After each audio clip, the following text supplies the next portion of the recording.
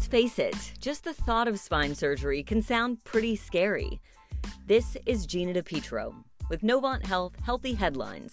And today Josh Jarman asks Dr. Chase Bennett, a neurosurgeon at Novant Health Brain and Spine Surgery, about how he is addressing low back pain with a new procedure known as lateral lumbar interbody fusion. As he puts it, this is not your grandpa's surgery. Don't worry, he breaks down each step to explain why this approach is a total game changer when it comes to getting you back on your feet. So when people hear spine surgery, more so than like shoulder surgery or knee surgery, it just sounds scarier. Do you notice that? Yeah, certainly when people come into our clinic and meet with a surgeon for the first time, there's a certain amount of expectation that they bring to the appointment, either from personal experiences with prior surgeries or family members and friends who have gone through something similar. So oftentimes the first part of the patient visit is really addressing any kind of specific concerns or preconceived notions that patients have coming into the visit so that we can start at a neutral place and really discuss the best way to kind of move forward based on the symptoms that the patient's been having, as well as any imaging studies that they've had leading up to the visit. Yeah, what would you say is kind of the biggest misconception people have walking in? I think the biggest misconception is don't have back surgery. People always end up worse after back surgery. If that was the case, our profession wouldn't really be around very long. And certainly things both who we choose to operate on as well as our techniques have really developed and come a long way over the years. And I think that I've been one of the beneficiaries of that throughout my training, really learning upon the mistakes, for lack of a better word, that have been made by previous generations of surgeons. So both how we do the surgery and then how we pair a given patient with a surgery or an interventional procedure has really come a long way over the years. And when someone says, I have back pain, that can mean so many things. Upper back, lower back, it could be bone, it could be muscle. How do you even start? How do you diagnose that?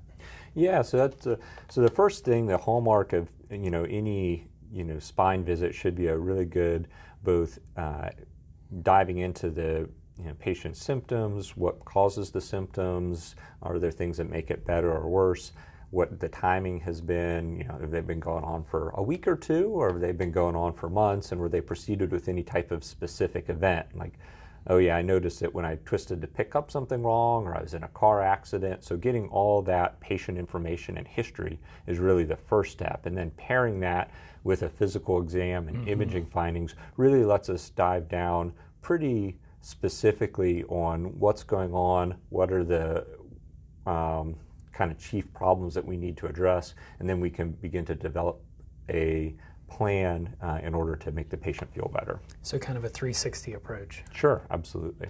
So today we're here to talk about a new procedure, but I've got to be honest, most of our listeners won't know what a lateral lumbar interbody fusion even is. If I were to go to try to explain this to my grandmother, can you walk me through the steps? Yeah, absolutely. So first off, a fusion type procedure is just one category of different types of surgeries that we do for people with certain types of low back problems. Fusions, what a fusion entails is kind of taking two or more bones and joining them into one bone, usually because there's a structural problem in that area and or there's pressure on the nerves that couldn't be treated through a simpler procedure.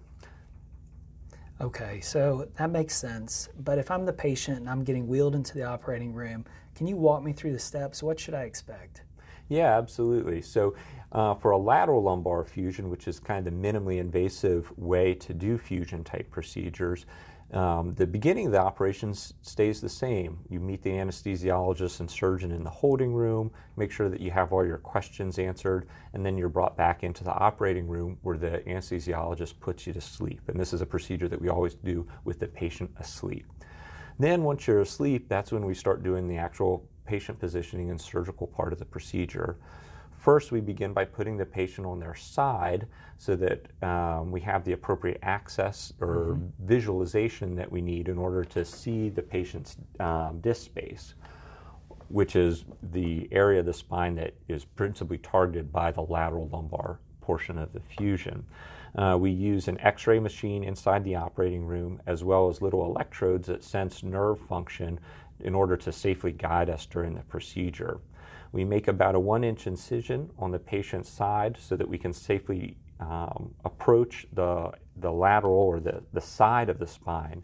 We take out the old diseased disc and then replace the structural elements of the disc with a titanium spacer that helps improve the alignment of the spine and take pressure off of any nerves that have been pinched.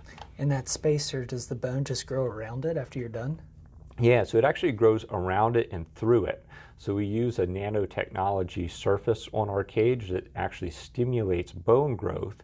So the bone both grows through channels inside the spacer itself so that one bone will grow to another, and then it actually becomes one with the implant itself. So it's a very strong, stable concept. Wow, that is incredible. So outside of the smaller incision, it sounds like there's other advantages too compared to the traditional surgery, right? This isn't your grandpa's surgery. No, not at all. So that's a really good question. So the main advantages comparing lateral lumbar interbody fusion to traditional open spine fusion are several-fold. First off, the incisions are smaller, and it's not so much what happens on the skin, i.e. the incision, but it's what happens underneath the skin. And the big advantage, in my opinion, is that you don't peel all the muscle off the spine in order to do this. This is a muscle-sparing procedure, which we think decreases your chances of long-term postoperative pain after a fusion and decreases the chances that you'll need your fusion extended in the future. Also, in the immediate term, the recovery is shorter, the infection rates are lower, and the amount of blood loss during surgery are all significantly lower. So this sounds great. Can every patient do this? Is it right for everyone? Yeah, so it's certainly not right for everybody. Again, there's a lot of anatomic things that we're looking at in your x-ray and your MRI that help us determine whether or not this is a correct procedure for you. It's not a procedure for everybody, but it is an option for a lot of patients undergoing lumbar fusion. How long till the patient can return home? Usually most people stay in the hospital 1 or 2 nights following this type of procedure. Okay, so we talked about how this is a new procedure. What excites you about it? Well, I think kind of like what we were talking about, the pros and cons of this as opposed to traditional spine surgery. One of the reasons that I ended up coming to this area was that there currently wasn't anybody offering these lateral lumbar fusions in the Winston-Salem market, and Novant has really put themselves at the forefront of getting on top of this technology, introducing the newest and best to their patients, and combining that with also traditional open surgical techniques. And so for me, I'm excited to offer patients a procedure that can accomplish what traditional spine surgery does in a less invasive fashion with a quicker return to work and lower rates of certain types of complications. So I keep waiting for the negative side of this. Is it expensive? No, it should be about the same price as a normal lumbar fusion for folks. Again, probably the biggest downside is that not every surgeon is trained in this type of procedure, and since you can't see as well if you're not experienced in these techniques, it can be a riskier surgery just because you're working through smaller windows. But again, as long as you're working with a provider who's well experienced in these and has been trained in them, the technique has been around for about 10 or 15 years now and is really tried and true at this point. So when do you need to see a specialist? Yeah, so there's certain red flag symptoms that really prompt us to see a surgeon sooner rather than later. Many of those things are just debilitating pain that's just not getting any better despite trying things like injections or physical therapy or oral medications. Certainly if you start having weakness or falls or any other signs that are concerning to you, those would be the time to especially talk to your primary care doctor about it. For many people with low back pain and sciatica type symptoms, a lot of times a trial of physical therapy or injections or working with your primary care doctor for something even as simple as a steroid dose pack is appropriate. We really reserve surgery as a last resort for any type of condition, but I'm thankful that Novant offers a comprehensive view of spine care for the patients, and we're always here if you do need that last resort type procedure. Awesome. Thank you so much for your time today. Awesome. Thanks a lot for making it out, Josh. We really appreciate it.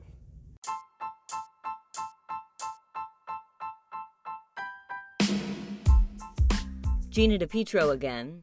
If you or a loved one is suffering from back pain, we hope this information helps. You can also learn more at Novant Health Brain and Spine Surgery. For more practical health tips and information, search Novant Health Healthy Headlines. Don't forget to rate us, review us, and subscribe to us and all of the Novant Health podcasts on Apple, Google, Spotify, or anywhere you choose to listen. Until next time, thanks for listening.